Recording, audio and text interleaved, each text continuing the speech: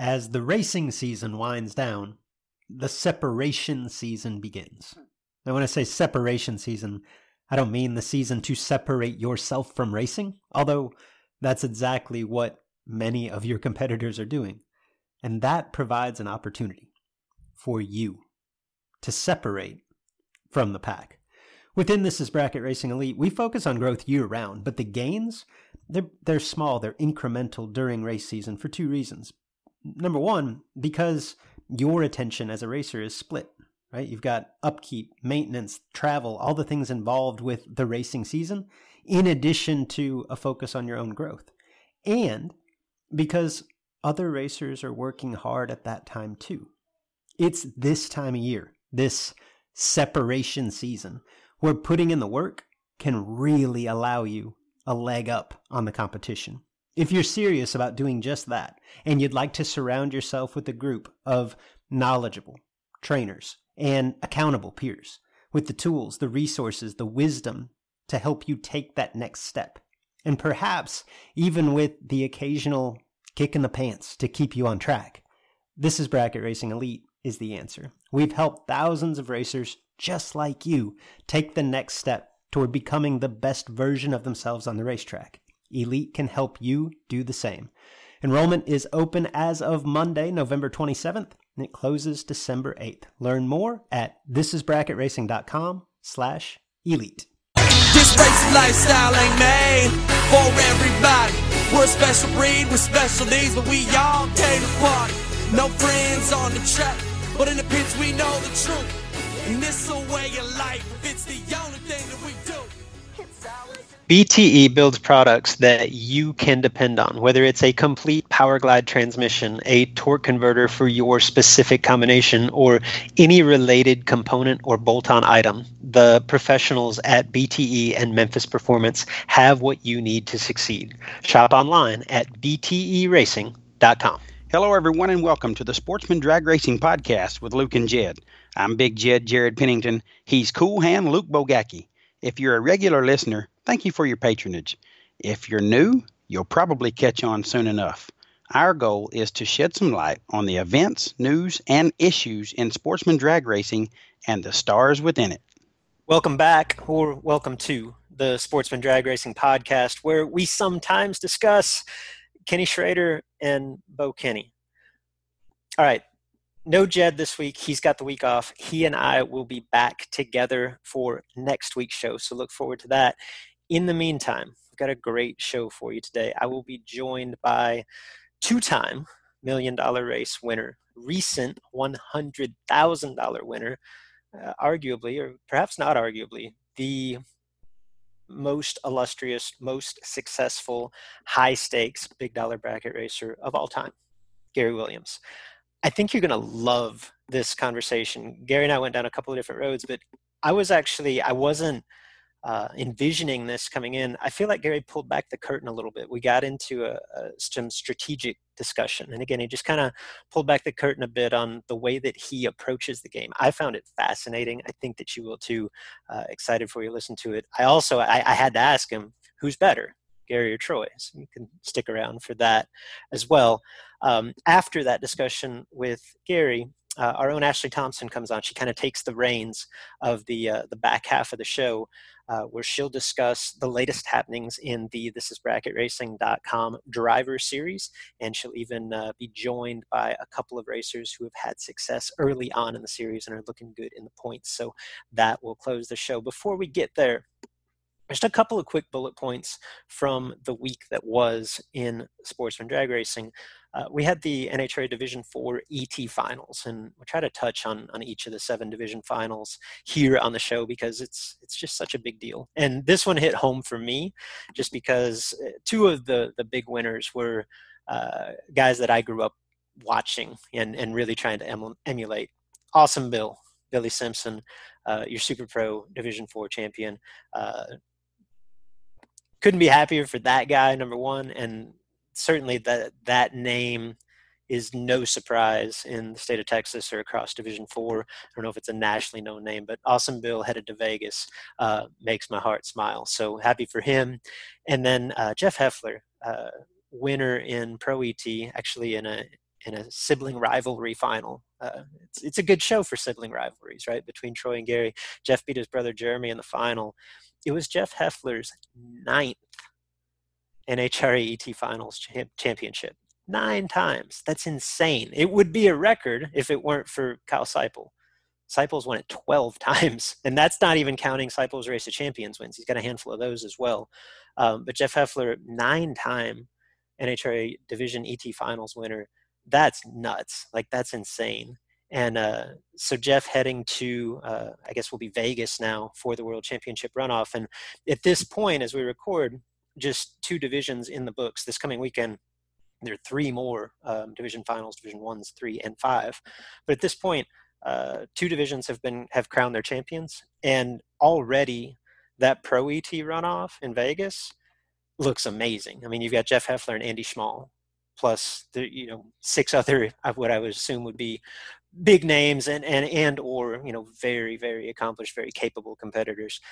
So the World Championship runoffs are always huge and always fun. But man, that one's got my attention already. Talked about Seipel, talked about Jeff Heffler. I know that there have been a handful of other racers that have had just tremendous success at the ET Finals. I think those 2 are at the tops of the list.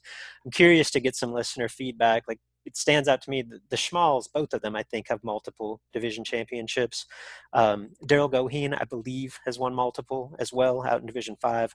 Obviously, in more recent years, Mikey Sturgill, Jake Howard, both multi-time division championships. I don't think anyone rivals the record that Heffler and Seipel have put together, but I could be wrong. So if anything jumps out to you, let us know. Kyle Seipel and Peter Biondo just recently released this Young Guns versus Has-Beens showdown at the Spring Fling Million Bristol. That is going to be so much fun. Like, I'm excited just reading about it. I cannot wait to see it. G-Dub and I actually talk about that a little bit in that conversation, so I'll kind of table it for there. I'll just say this. My lean, I guess I have a rooting interest. Like, I'll be completely transparent. I'm rooting for the old guys here, right? The has-beens, and that's just my own personal bias. I'm a tweener, I guess. I'd say I'm a decade or very nearly a decade younger than any of the has-beens, but I am at least a decade older than any of the young guns, perhaps a little bit more. And I've been racing with the has-beens longer. Like, I will give them a very slight edge. I think it'll be like 5'3", maybe 6'2". But my rooting interest, nothing against the young guys, but my rooting interest is definitely with the old guard. So look forward to seeing that. It's going to be a lot of fun. Also touch base on this with G-Dub briefly towards the end of that interview. Actually, next week when Jed and I come on the show, our schedule was to recap the SFG 500, which was originally scheduled for this weekend down at South Georgia. Hurricane Sally had other plans, and that event has now been postponed, which actually leaves Kyle Riley and the SFG team with an interesting dilemma, because we've talked about before on this show this unbelievable stretch of races that, had the calendar fallen to where SFG 500 did take place this weekend, that race would be immediately followed by the Fall Fling Galat, which would be immediately followed by the Spring Fling Million at Bristol, which would be immediately followed by the Guaranteed Million, Great American Million at Memphis, and then I think 1 week off, and then the OG Million in Montgomery. Just an unbelievable stretch of races. We've talked about it here before. Well, now, with the postponement of the SFG 500, originally on that flyer, the SFG team had set the rain date to be the week following the Million. And we had discussed here, Jed and I, on the show, how, or at least I had noted, how leery I would be if I was Randy Folk about just simply being last on the calendar, right? This speaks nothing of the event, the structure, anything like that of the OG Million. It's always going to be the OG Million. I would just worry. I'd lose sleep promoting a race that fell last on that calendar.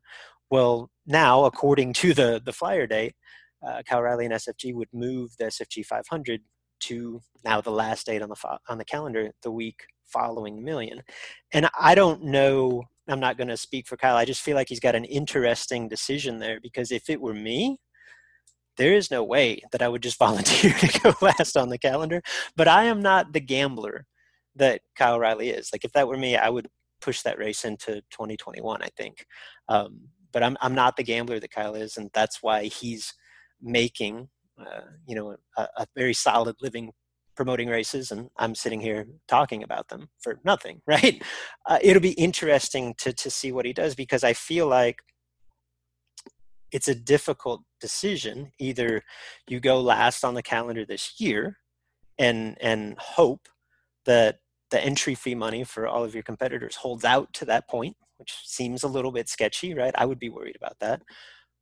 But the positive side of that is you get this in pre-election, and anything that you push back to a later date, whether it's in the winter months or in early 21, it's going to be post-election. And I don't know, guys. Like, I try to be optimistic, and I try to influence our community in that way. Like, so I don't want to predict doom and gloom, but I just don't have a good feeling about the election, regardless of the outcome. Like the divisiveness that we've talked about here on the show, the issues that we have, like, I just fear that post-election, they get worse before they get better. Like, I just feel like this divide runs deeper post-election. I have a hard time imagining a scenario in which, I don't know, like 35 to 45% of Americans don't feel completely wronged by the outcome of the election. So, and I don't know where that takes us, right? And I don't know where it takes us economically. Like, I just feel like it's a big what if lingering out there. So it's an interesting decision for Kyle. It makes interesting discussion for us. But I'm not sure that I'd want to be in his shoes, because that's a really tough call. And like I said, Gary and I will talk about that a little bit. I'll shut up and stop gas bagging. Again, Gary Williams for the next, 45, 50 minutes. And then Ashley will come on to close the show with the latest on the This is Bracket Racing Driver Series. But first, as always, our friend, PJ North. I'm Luke Bagacki, better yet Edmund. Don't let me catch you later, you'll get dropped right on your head, man. 3-day marathon, chasing all the gold. Best feeling in the world, that's the truth I'm always told. Wally Parks had a vision, I'm not sure that I was in it, but we changed with the times, that's not coincidence. All right, joined by two-time $1 Million Race winner. I don't even think it's arguable, G-Dub. I think you are the most illustrious big dollar bracket racer in the history of big dollar bracket racing. Recent, as in like within the last week, $100,000 winner up at Ohio Valley in Louisville, Mr. Gary Williams. G-Dub, what's happening? Just getting around, man. How you doing? Doing great, man. Always fun to catch up, and good to have you back on the show. I guess the key point, the starting point anyway, for a conversation. Take us through your last weekend at Louisville. Man, I have it made. Troy had all the stuff up there from winning the U.S. Nationals last week. He drove right on over there, and I flew in like cold trickle and came right over there, and it was all laid out easy. We had Alfie setting the cars up, getting them cleaned and ready, and the race was going smooth. First day, the $5,000, I got down to like 8 cars or so, and went red to B Folk that won that. And then the $20,000, I made it like 4 rounds or something. I think I lost 5th round, and car was doing unbelievably good. And then we started the big race and got it going. The $20,000 or $40,000 started, and then we went into the big race. And into the big race, the car was doing decent, and then it starts raining after a few rounds, and had to wait till Sunday. And then on Sunday, coming out, I had a 640 car. I normally don't race from day to day with no time runs too much. I mean, we're doing more and more of that now with all these big car counts, but we went right into 16 cars for $100,000. So I was walking to my neighbors' weather stations and asking them what they thought, and everything wasn't moving too much, but ended up with a old JP South there and dialed 640 something, and we went down there and had a good race. I got there 3 thou to go dead on for the win, and from that point on, it was really, the car was decent, and I was for some reason, having double O lights and going dead on, or not really going dead on as much as getting there first less than 8 thousandths every time. And it don't matter if they were letting out or spraying or what they were doing. I just ended up on the right side of it somehow. That's a good combination. Double O take a little, right? Yeah, I tell you, sometimes I wasn't making the right decision. They just made it for me. Take me to the run at 16 with PJ. Like, how much would how much different would your comfort level have been had that been a 490 opponent on a blind round Sunday morning? Yeah, I mean, that's exactly what I said. We were all joking about who we had and this and that, and, you know, some of them are like, you know, they got Brian Folk or they got Kenny Underwood or da-da-da, and I said, man, honestly, at least you could judge them guys. It's not that I can't judge it, but I got to really get on my toes to see this old 640 car out there right now with a blind run, you know.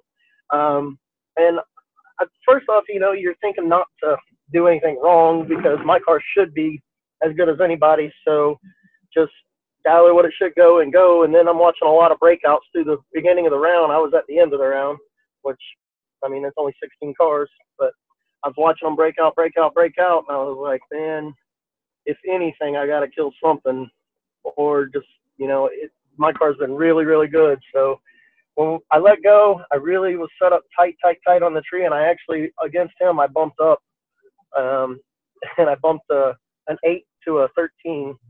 And then I was driving down there, and I thought I had room. I started letting out, and I got there first 3 thou to go dead on 6.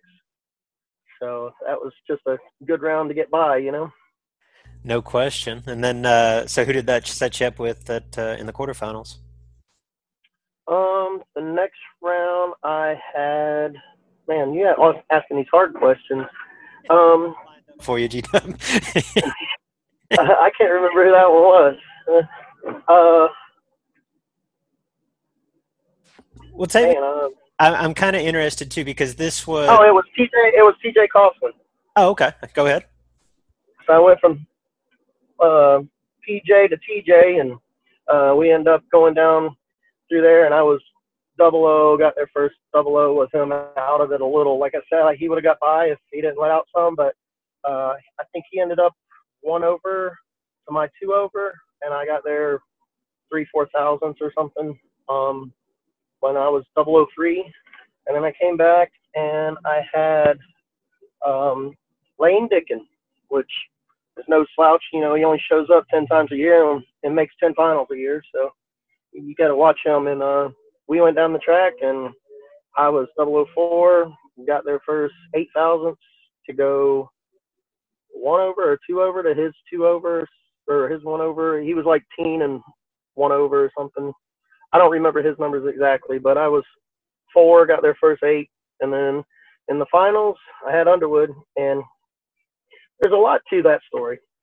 Last year at the same race, we ran for a 10 grand final, and the car I was running, I like tried to spray it at the finish line, and it backfired, bang, did all kinds of stuff, and I turned off the track with it shut off, and I realized that maybe it's not blowed up. Let me see if I could start it.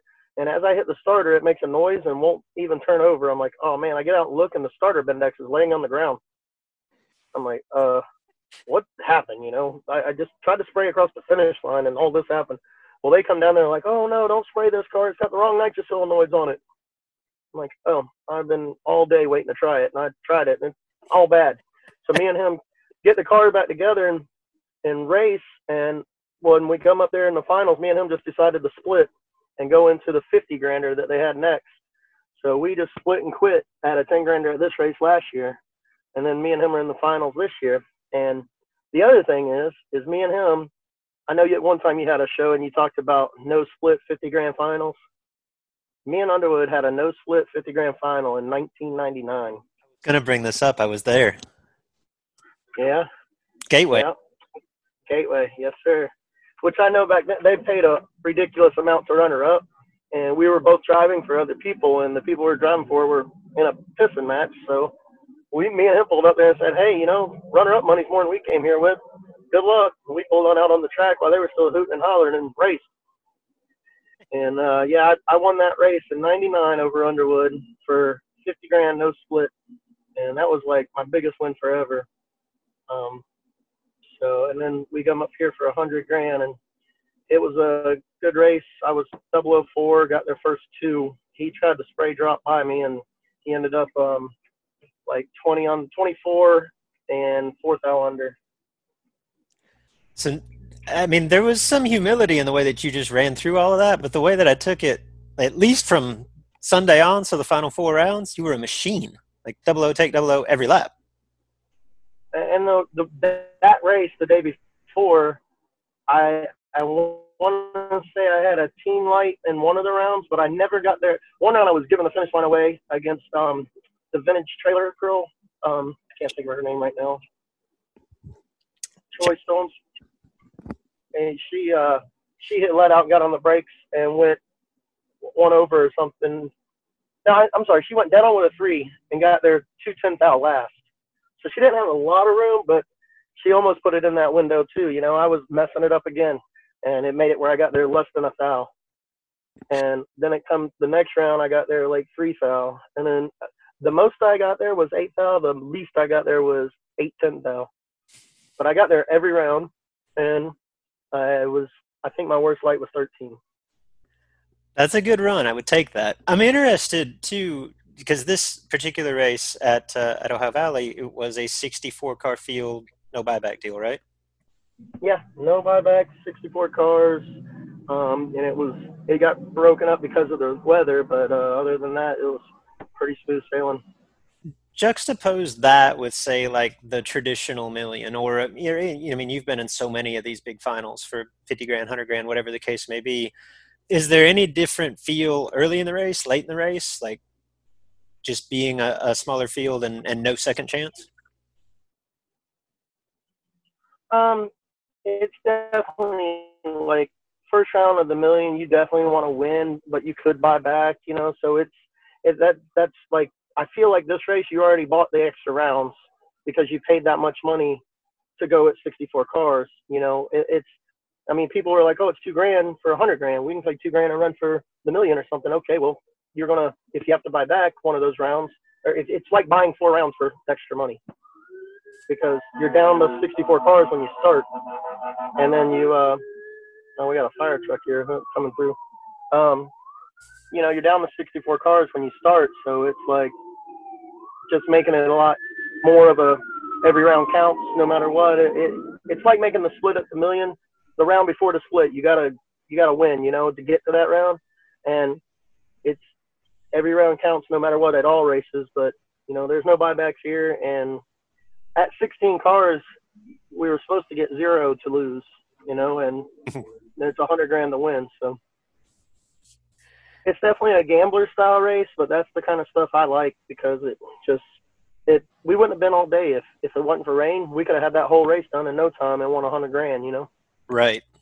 No, it's obvious that that's the kind of style that you like. I mean, we've talked about it here on the show before, and I know in recent years you finally, like, the odds caught up with you a little bit. You've dropped a couple of these big finals, but it was years, decades.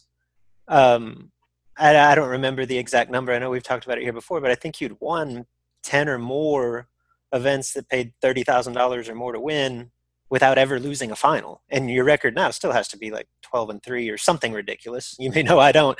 What is your reaction, I'm curious, when you hear yourself described as the premier, the best big dollar, high stakes bracket racer of all time? I don't know.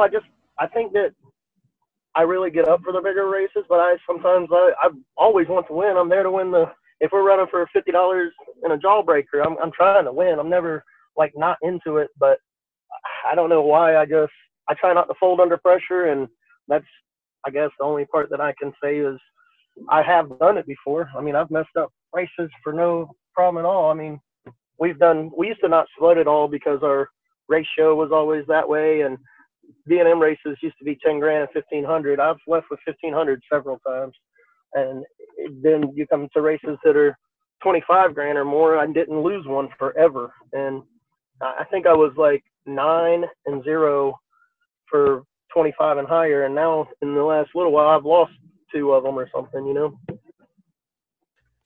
But as long as they let me keep getting there, we'll split now. I would have to imagine it's when you find yourself in those situations, you've got the experience, like you said, of both winning and losing. Like there's basically, I can't imagine, short of perhaps like the full on guaranteed $1 million final, I can't imagine a situation that, forget even the thought of making you uncomfortable, I can't imagine a situation you haven't been in before. So that experience has got to be confidence. And just the fact, I think you even alluded to this, just having the success late in those races that you've had, it's not necessarily a precursor for future success, but you know that you can do it. And I would have to imagine that has to give you an edge, or you feel as though like an advantage in those situations. Is that fair? Yeah, and not that, like, most of the time you're running people like Kenny Underwood in the finals, and that he definitely, I mean, he won more the last 2 years than I'll probably ever win. But yeah, you go out there with, hey, you know, this person knows I've won all these, and I know I've won all these. This is why I'm going to win all these. I'm not going to try to, you know, I'm trying my best not to fold in the finals, which I'm sure the next race I'll probably go 30 red or 100 green or something. But, you know, I can't say that, yes, I'm better than anybody else, but I've definitely gotten a lot luckier. And, you know, it wasn't that long ago my uncle passed away. And since that deal, it's like, no matter when I'm giving the finish line up or not, I end up getting there. They hit the brakes or something. Or, you know, like I bumped red light screen, which I hardly ever bump up. And I bumped red light screen. And my brother, you know, runs in the finals of U.S. Nationals, and the guy goes one foul under to his 4 over. You know, it's just things have been going our way since. So we're definitely going to try to keep riding with that. Yeah, it's funny how sometimes you feel like you're getting a little help. Yeah, that's definitely been the situation recently. Our Uncle Bob just passed away a few months ago, and it's been, from that point on, we've won. I've been in a lot of finals this year. Yeah, no doubt. This is obviously the 100 grander, the biggest one, but you have absolutely been on a roll. I want to circle back to the final with Underwood. You mentioned a couple matchups. That's 2 years in a row at that event that you and Kenny have squared off in the final. We talked about that $50,000 final years ago, and I know that in some respects, Kenny was a bit of a mentor to you, perhaps still is. I know that you guys are still very close. Can you recall any other final round confrontations or, you know, talk a little bit about that relationship? Oh, no, he definitely helped us a lot when we first started traveling, and it still helps us today. I mean, anytime that I'm in late and he's not, he'll pay attention to the other people and come tell us what he thinks, and definitely give any input he has. And think about how long he's been racing and how good he's doing for his age. I mean, that guy's, if I'm half as good as he is at his age, you can't ask for much better than that. That dude has still got it, still gets it. I think he puts blowers on his Camaro and stuff just to make it harder for him. He definitely does crazy stuff like that. I really can't think of a lot of finals that we ran in. It seems like we've ran in a ton. We've definitely ran late in races and done stuff like that. But, you know, it's like you never can tell with Underwood. He goes up there one race and won't split nothing.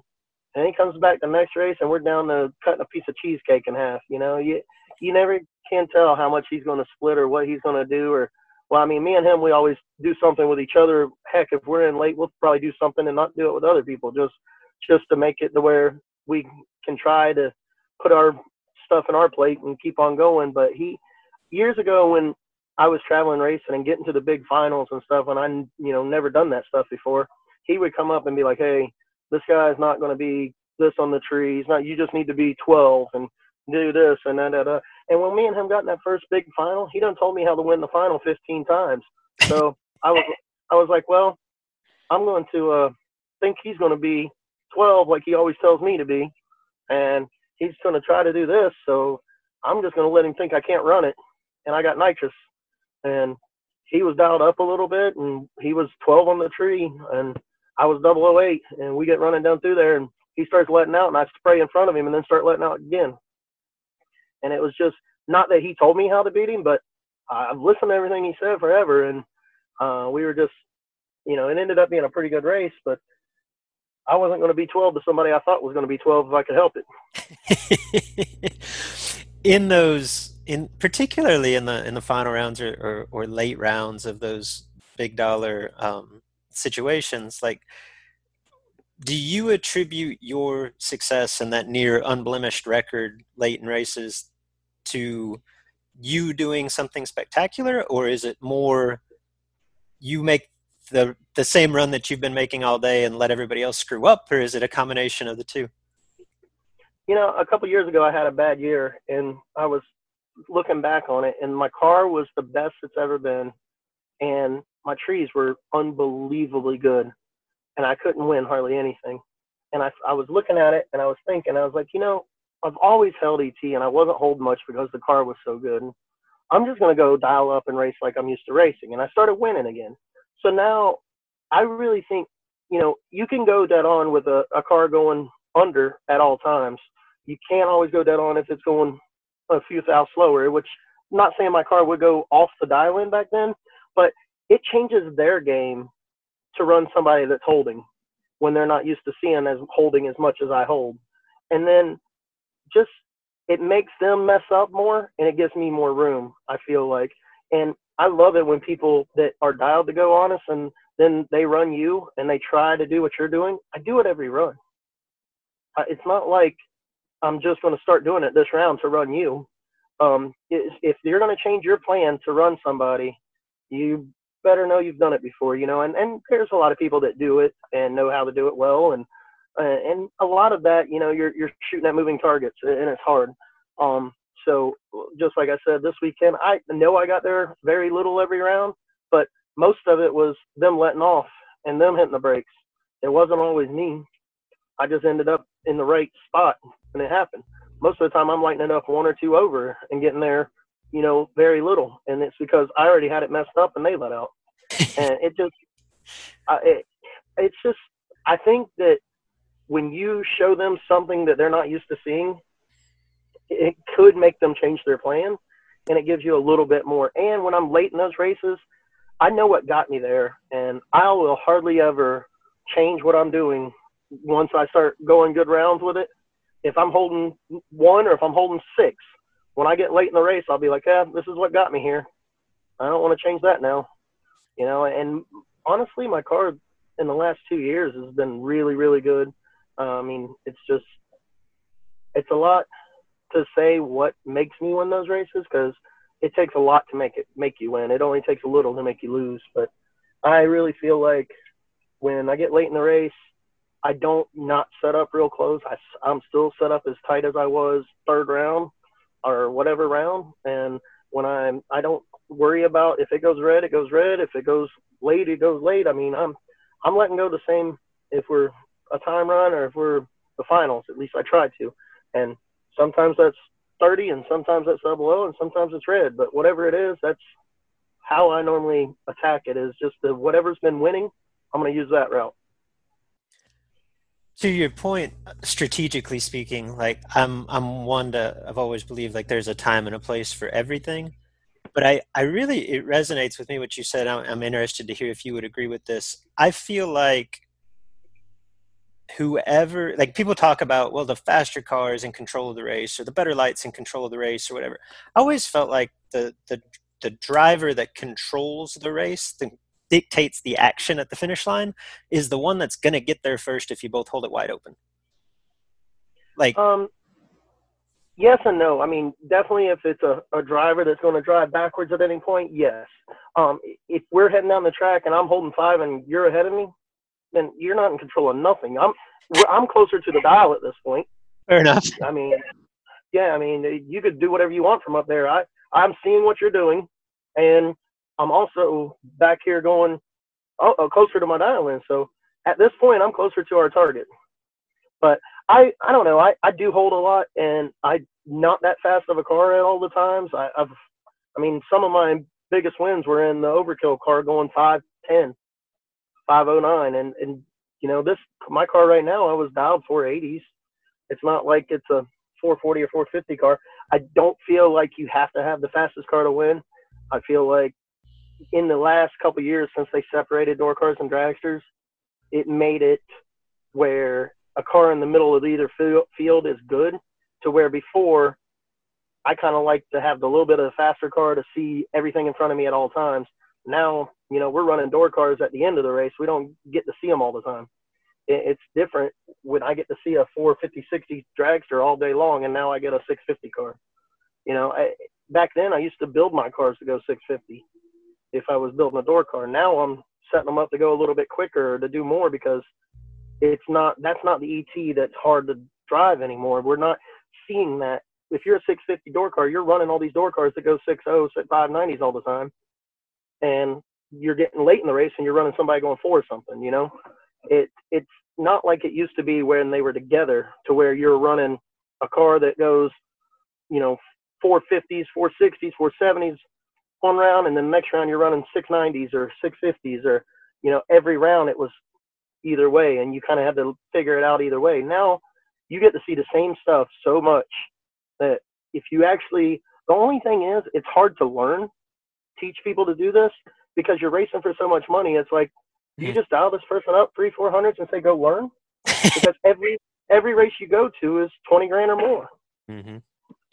And the races you don't go to that don't pay that, half of them don't have cars going like that fast and separated, or they're all together. So it's hard to teach people what you're doing without a bunch of entry fee and buybacks and all that. So, I mean, it's beneficial if there's somebody really trying to do that, to go rent a track and take a couple cars and let them see the same thing and learn how to do it. Yeah, I would agree with that. I want to circle back to, it's been a month and a half ago now. We're at the World Super Pro Challenge in Stanton, Michigan. You and Nick Folk square up, $10,000 final round, and make the mutual decision that basically we're going to zero the delay boxes and hit the bottom, both in fast dragsters. That was entertaining to watch. I'm curious if you have one specific, like, crazy final round story that stands out, maybe even more than that one, of like, ran a buddy and here's some of the crazy link that we did. No, not really. The one with Nick, we didn't even zero the delay box. We just took a second out, so it still had like 150 in the delay box. And bottom clean. That's what the confusing part was. Is like, even when I do it on the practice tree, I pull 120 or 130 out. I just need a little bit more to make sure it's on, instead of, because it's coming, you want to make sure it's on. I don't know. That's the way I do it. And with him and that deal, I'm sitting there in my head with a 4-second dragster trying to leave on the bottom, like, make sure it's on, but yet I got the delay in the box enough that I need to, like, crush it. And we both let go within 8 thousandths of a second, one dead on, one over. It made a race out of it, but boy, it didn't look good on paper. As you guys said when you got out, the announcer should have just announced the difference in reaction times, right? Yeah, so I would have been happy with that. And I told him before we pulled out, I said, man, I want to dial up some, because I'm not sure I could be 00 like this. He goes, no, we both we're going dead on last pass. Leave it alone and pull 1 second out the box. So he talked me right out of that one. I have a la-la land out there. Well, it was entertaining. I had a lot of people asking me, were you and Nick really this late in the final? I'm like, man, come on. There's a lot to that. I had just like when Troy and all the guys were heckling us about it, how bad we were on the tree. I told them, you guys can mess up that final round on the bottom too if you win the first 8. Absolutely. The Jeremy Jensen and I ran on the final one. I think it was a 10-grander at the Hill years ago, both in dragsters. Dragsters at the Hill could be a whole different discussion. But out 7 flatheads up. That was a good one. Like, that was fun. Oh yeah. I ran a guy one time with a roadster, and I had a slow dragster back a long time ago. We were running 890, and neither one of us had throttle stops. That was pretty fun. Yes, sir. How'd that turn out? I ended up winning, but I think we both went like 94 and 96. He goes like 860s, and I went 830s, and we went down the track. We let off the whole road. I left and let off like I had a throttle stop, and he was just driving away, and I just floored it and drove back up to him, and then he started letting off, and we were letting off all different ways, and we both get on the brakes, and I end up getting there for the win. And I was like, man, how in the heck did this just happen? We've talked a lot about the big dollar bracket scene. I think it's fair to say that you have, even in your travels and basically having not missed a mega dollar event for 2 decades, more or less, I would imagine you've never seen anything quite like the next month provides. I'm sure that your plans, as we record here on Wednesday evening, your plans were to be in South Georgia this weekend for the SFG 500. The Hurricane had other plans, but even at that, you've got, I would assume, and you correct me if I'm off at all on your schedule, the Galat Fling, the Bristol Spring Fling Million, the Guaranteed Million at Memphis, maybe a week off, the OG Million at Montgomery, and who knows after that. Do you, obviously, I would imagine in your shoes, this just looks like a huge business opportunity. I'm curious, is it, as you kind of prepare for this, do you feel like it's more of an excitement, like we get to race for this kind of money? Are you a little bit like dreading, like it will be just a grueling haul of 4 weeks or somewhere in between? I'm actually really excited. It's what we like to do. I definitely like the big money stuff and everything that they're putting together right now. I don't know how people can do it. I seriously, I just won that race and was like, from this point on, I need to put all this stuff off for entry fees. And it's just crazy. I had it figured up at one point with double entering from the week that just went until I end up at the OG. It was $33,000 in entry fees. And that's not including everything you got to do, buybacks and all that, right? Getting in dragster races and stuff like that. So, I mean, I just don't understand how some people can do it. And it's just crazy. If I wouldn't have won that race, I'd been looking for people to put me in before this stuff's all said and done. How freeing is it to be in this position and essentially now get to look at this incredible, 5-6 week stretch as a free roll of sorts?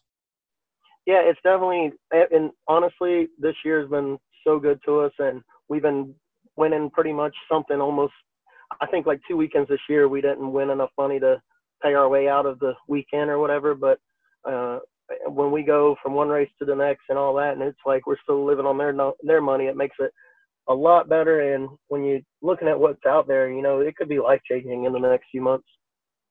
No question. And to that point, it feels like you and Troy are just going back and forth, one-upping each other, right? He wins 100 at Glot, you win the 100 here, you win a 20, he wins the U.S. Nationals. Like, it's just been back and forth. It's been, for two guys that are so accustomed to success, I mean, it's got to be one of your better seasons as a tandem, right? Oh, definitely as a tandem. It seems like we're either one off, one on, and for both of us to be doing good at the same time sure makes it a lot easier, even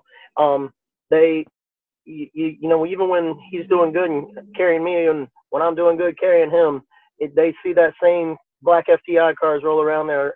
As long as they keep rolling around there, it keeps, a little fear in the eyes and makes it where it's still we have the chances of, the red lights or the people messing up. As long as there's us both doing good, and it really makes it a lot better for us. I think it motivates each of us, and then when you're taking their money and going to these races and we're finally all our own cars and everything now, it really makes it a lot nicer for us.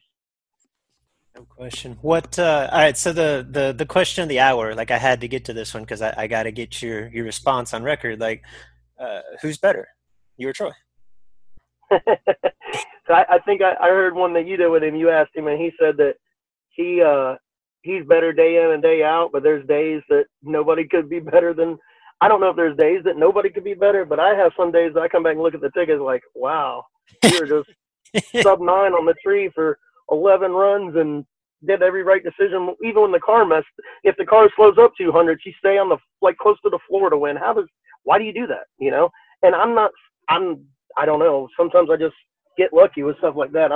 I went through, like I said, a year of letting go 00 more than I wasn't, and the car didn't move anything, and I couldn't win. But there's days that I don't think Troy or whoever could beat me, and then there's days that I can't make it out of the trailer without running myself over. I'm interested to hear your reaction because this is my perception, having known you guys for 20 plus years, right? I felt like years ago that while you were always, if Troy was winning, you were always his biggest fan and vice versa. I always felt like there was this kind of underlying sibling rivalry that just would never end. I don't feel that anymore. Like I feel like you guys are like I think you're happier when Troy wins than he is, and Troy's happier when you win than he is. Like, do you think that that's a fair assessment?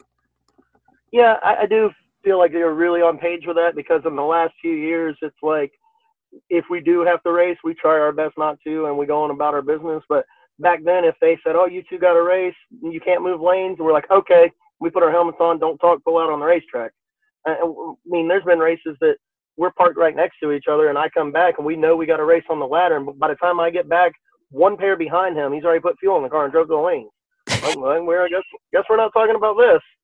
And by the time I drive up there, I put my helmet on, we pull out on the racetrack, you know. The guy that was supposed to be there at like 3 cars is up there, whoa, will you guys split with us? Because we didn't talk about nothing. We're heading down the road. And now it's like, hey, man, this sucks. We got to run, you know. But once the stage lights are on, then maybe that rivalry will come back up. But we definitely don't want to hurt each other like we did back in the day. Didn't you two square off in the semis of one of the millions that you won? Yeah, we ran in the semis of the million in Memphis in 08 or 07. And it was the only good lap I made of the day. I was not feeling good, and I was sleeping in the motorhome for hours, and they woke me up and told me I almost missed a round. And I went out and continued racing, and I was in my top dragster car, and in the semis, they tell us it's me and Troy, and we do a little extra money deal and whatever. And we come around there, and at this point, I've been horrible on the tree and just holding a lot. And I was in a 450 car.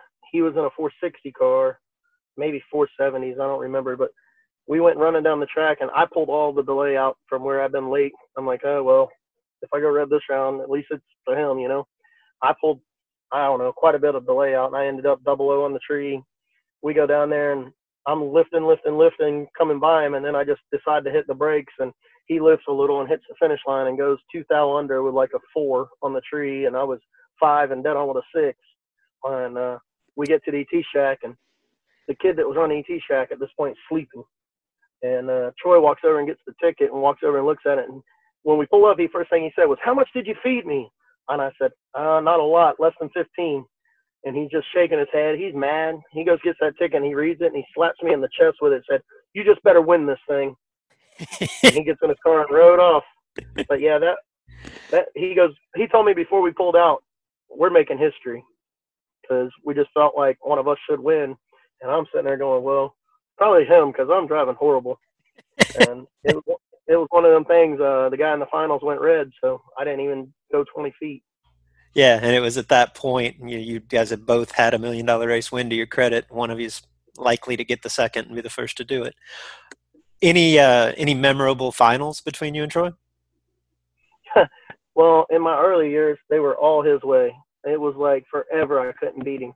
And we were at our home track, and I was racing this guy's 11-second Camaro, and I was driving good, but the car was moving around a little bit, and I ended up running him in the finals. And I just beat some other dragster the run before, killing a lot to make a close race out of one that shouldn't have been.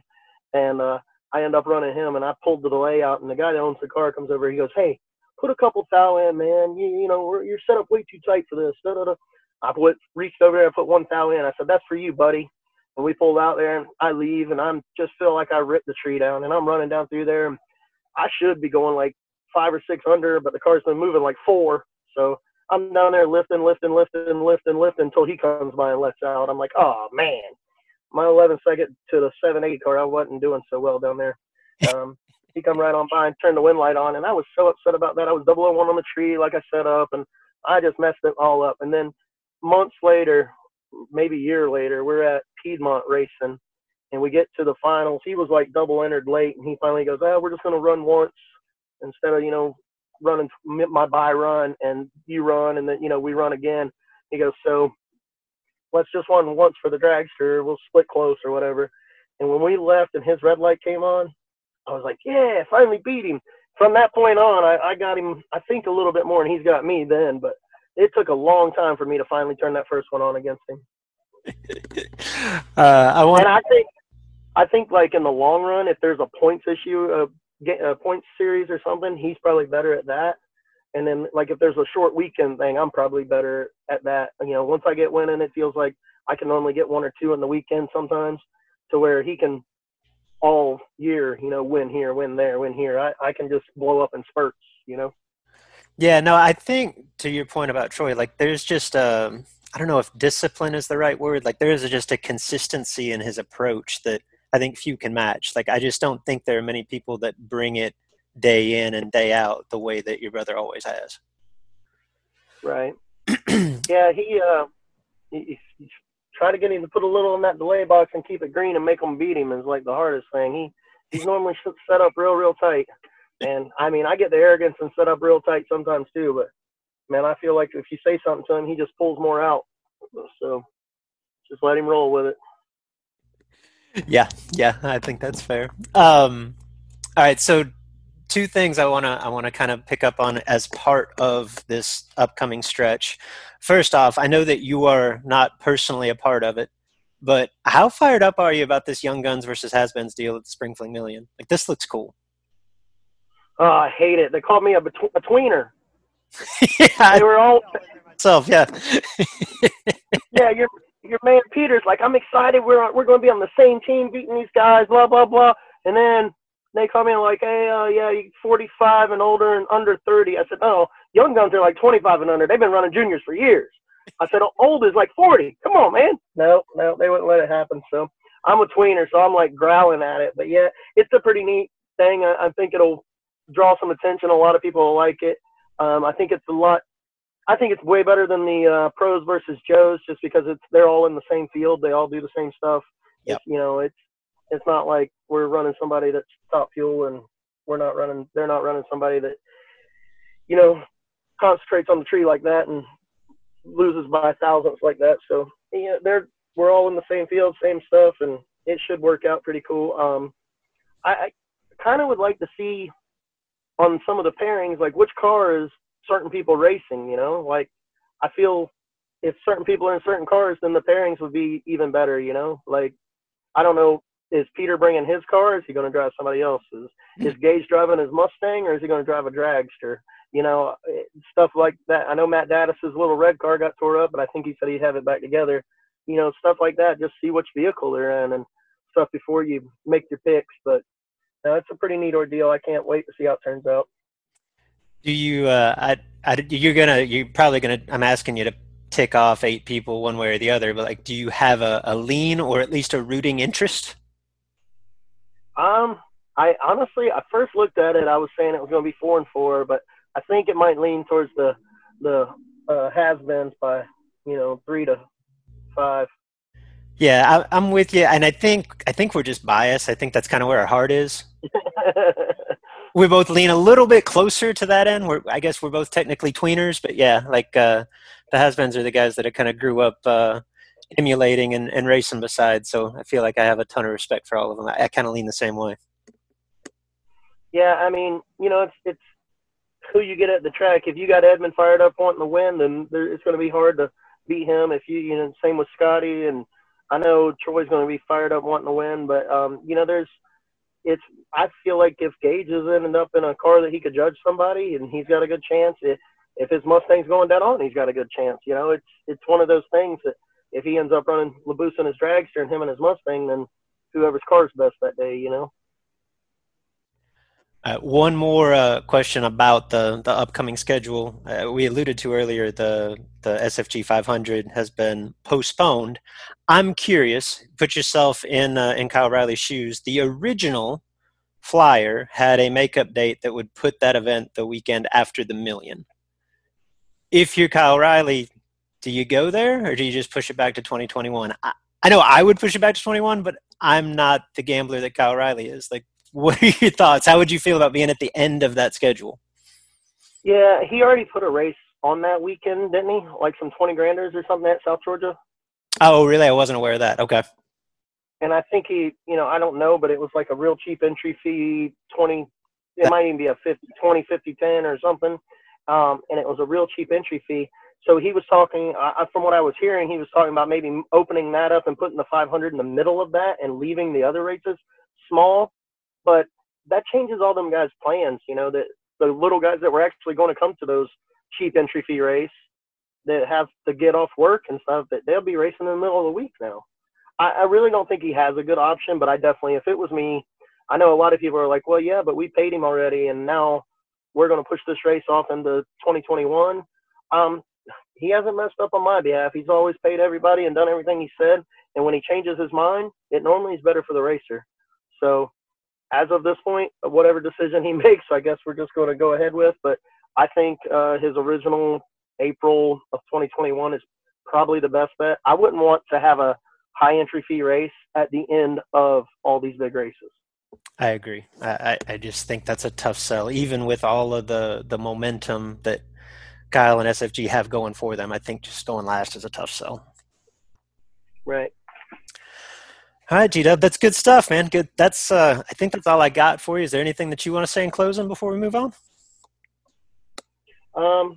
No, not really. Just hope that the next few weeks go good and that we'll get out there and have some fun. And I mean, these races are starting on Tuesday every week, so it sure makes work life hard, but see if we can't keep everything going and show up at all of them.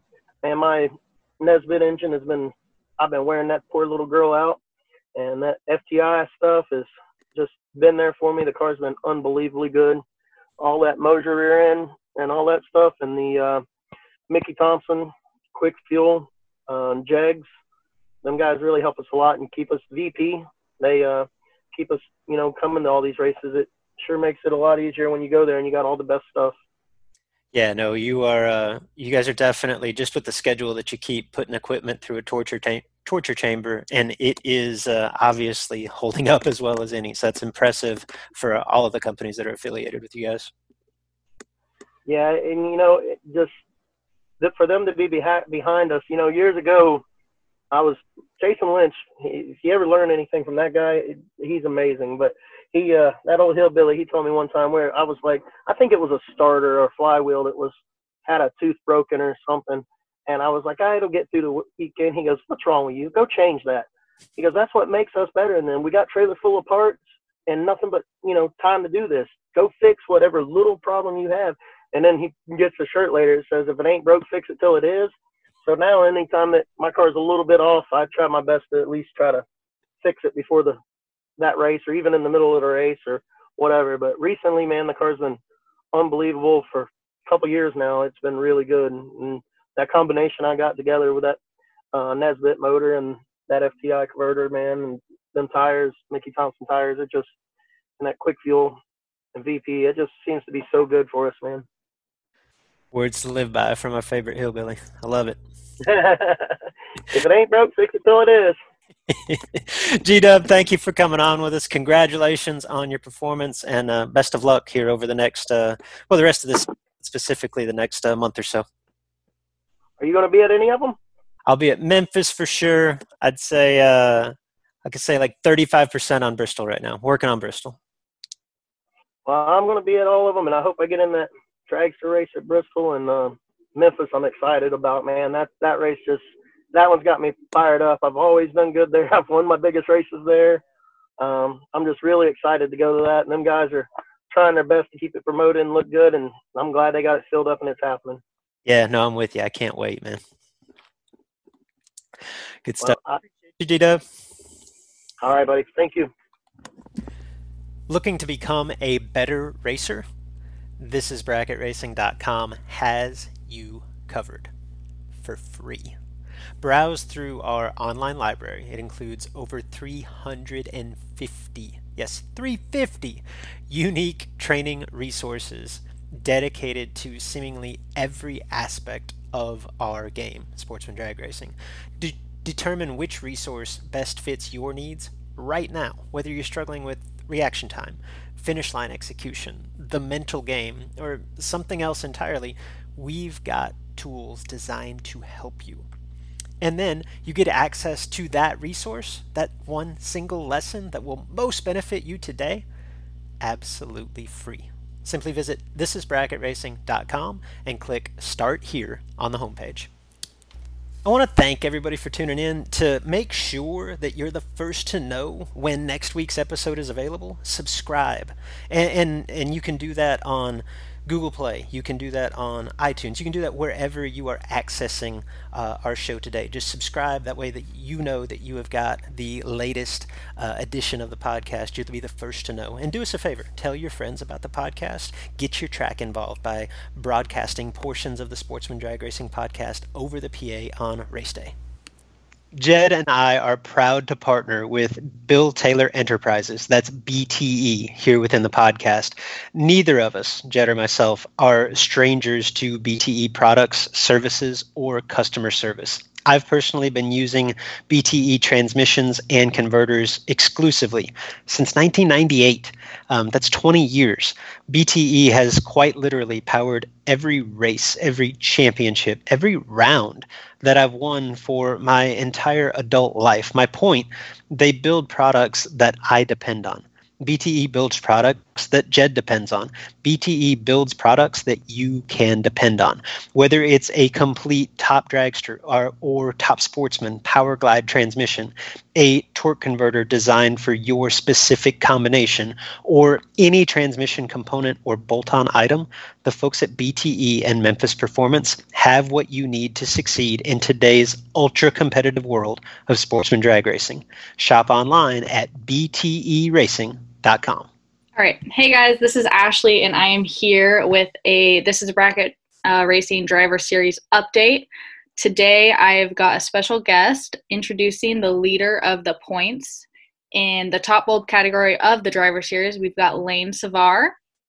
Lane, why don't you introduce yourself, where you're from, and whatever else you want to share with our listeners. I'm Lane Cavar, 21 years old. I live in Puyallup, Washington, which is about an hour south of Seattle. I would call my home track Pacific Raceways, but I've raced at Bremerton, which is the host of the Driver Series, for many years. I actually got my first win there. I'm a local machinist at DG Machine in Auburn. Cool. So for our listeners who don't know, this year is sort of a beta version for the series. We're seeing what works, what doesn't, and we're going to make some changes for next year to make it better for the racers and hopefully reach more racers with more track participation. But Lane, you were like one of the first people to sign up. What drew you to sign up for the Driver Series? Probably the money aspect of it was the biggest key. Me and my best friend Matt, we're both elite members, and so we were some of the first people to know about it. And it coming to Bremerton, which is only an hour away from me, we don't get to ever race for anything big money around here. So the big $2,500 cash payout was definitely a big key to the immediate sign up. Didn't have to question it. Right. And as an elite member, if you win, you get that bonus 1,000. Yeah. So do you have any, because right now you won the first 2 races at Bremerton, and then you got some points this last weekend. Do you have any key rounds that got you through those, first couple races? The first 2 races, it was a doubleheader weekend. Saturday night, we didn't actually get to finish. And I think I was in round 4. And so Sunday, I ran through Sunday's race and was able to win. And moved back into Saturday's race. And at 4 cars, I had to race their track champion, which is Lonnie Sharkey, a great racer from out here. He let go 002. He was 17 total, and I let go 001. Got there 0006 on the floor as the car slowed up a little bit. So that was probably like the pretty key round. Just this last weekend, you got to win round 3 to start earning points. And on Sunday, I was in round 3. Went up, let go good. And then drove by Red 2,000 as he's 53 on the tree, so that one kind of stung. Yeah, I bet. Toothal Red, that sounds familiar. Yeah, I think I've been there multiple times. Yeah, so for most people don't know, but Lane and I raced like 4 years ago, ET finals, I believe, raced in high school, and I don't know if it was semis. I'm actually curious about your perception on this. I don't know, were we laddered? I'm not sure. I think it was at 3 cars. Yeah, I think so. I think you're right. But I had no idea who you were. And Thanks. But I could tell Steve, my stepdad, who was helping me run the car and everything, he was nervous. Like he knew you were good or something. I don't know.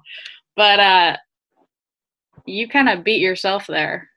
What were your thoughts going into that round? So I'm a big reader and investigator, I guess. So I knew who you were, even though I shouldn't admit it.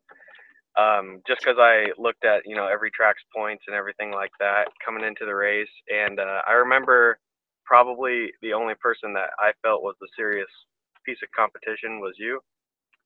And I remember that day because I had pretty much just ran high school in that class, in that car, and was running pro in I can't remember why, or maybe it was a gambler, and did exceptionally well, and trying something new, and I think I was 2 red and just take one mad at the finish line. Right, yeah. But I think you were 10 total or something, if I remember right. Probably the nastiest lap in high school class history.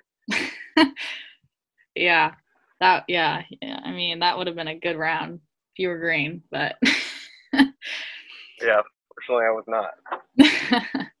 So, all right, what do you got going the rest of the year? I mean, in the Northwest, we're pretty much wrapping things up around here, but what do you got going on? The only 2 things I really set out to do this year was the Driver Series once it came up, and I'm chasing super quick points. And my dad's currently number 1 in that, and I'm 1 point behind him in number 2. So not this weekend, but the coming up weekend in Woodburn, there's a doubleheader super quick race. We're going to go down and hit that.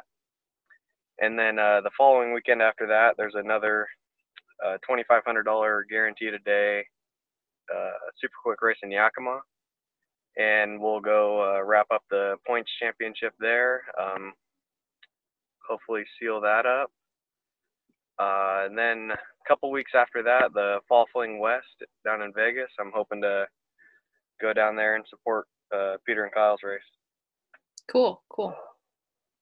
I mean, you've been on a tear this year. It seems like. I mean, I've sent you a lot of Elite Kill stickers, so you've got a lot of round win appearance or final round appearances. It's probably been my best season that I've ever had. I've been in 10 final rounds, and we started, I believe, middle of June because of the COVID crisis deal.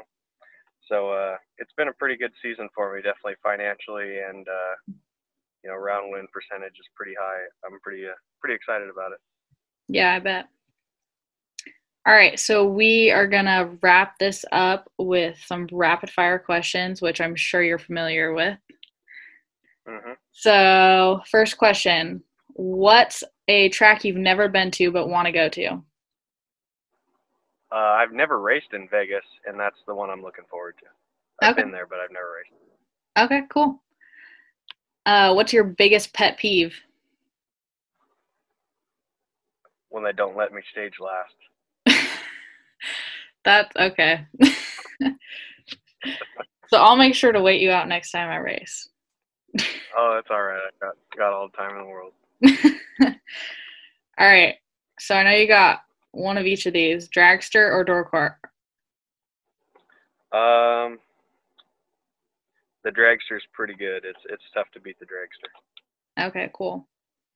Are you gonna ever race the Malibu again, or is that your brother's just taking that over? I actually just ordered a vacuum pump and new tires for it because he's just tearing it up, I guess, last night. So once that all comes in, I'm hoping to maybe hit the bottom at the foot brake race in Woodburn. Okay, cool. Okay, what race is on your bucket list? I'd love to hit the million in Montgomery. It seems like I probably should have went back there this year. Just been a good year, and just the swing that they got going on back there come October looks like a lot of fun. I'd love to hit the Bristol Fling and then Montgomery, and I'm not exactly sure the order of everything, but they all look fun over there. I'd love to hit a couple of those, but the Montgomery million. Cool. All right, last question. Class racing or bracket racing? Bracket racing. Yeah. All right. I was pretty confident in that answer, but Yeah. Okay. All right. I only class race because what? Because I have to. Oh, okay. All right. You want to give any shout outs to anyone? Just a thank you to my mom and dad and brother for always being there to support me. They're always the most excited when I win. It's always special to share that with them. My closest friends, Matt and Brandon, they're always there to support me as well. And then, just the tough competition always out here. The West Coast gets a bad rap on, maybe not having the toughest racers or highest paying races, but we do have a lot of hitters out here, like I mentioned Lonnie Sharkey or Dale Green, my boss, Jeremy Sears, even Junior Howe in the bottom bulb side. I know he's up on the top of the leaderboards too in the driver series. So got a lot of good racers out here, and just wish we got a little bit more attention for it maybe. Yeah, for sure. All right. Well, thank you for coming on and giving us the lowdown on everything. Yeah. Cool. All right. Thanks, guys. We're a special breed with special needs, but we all came to party. No friends on the track, but in the pits we know the truth. And this a way of life, it's the only thing that we do. It's our thing. Enrollment in This Is Bracket Racing Elite is now open. You've heard me discuss, or at least reference, This Is Bracket Racing Elite. It is the premier offering of our website, thisisbracketracing.com. Elite is a membership community designed specifically to help you get from where you are today as a racer to who you want to be as a racer. Led by knowledgeable professionals. Justin Lamb and myself are longtime instructors, and we bring in a host of guests, racers that you know, racers that you respect. Led by knowledgeable instructors and surrounded by supportive peers that are ultimately striving for the same goal in their own unique way. The truth is, at each event, there are 100+ entries. There's one winner. At the end of each season, there's one champion. That feeling, not so much the money, not so much the trophy, that feeling of achievement, that sense of accomplishment, that tip of the cap from your peers. That's why we do this. You can dream of that feeling all you want, or you can take action, take steps toward becoming that racer. If you're ready to take the first step, This Is Bracket Racing Elite is for you. Enrollment is open now for a limited time. Learn more at thisisbracketracing.com/elite before we close the doors again on December the 8th.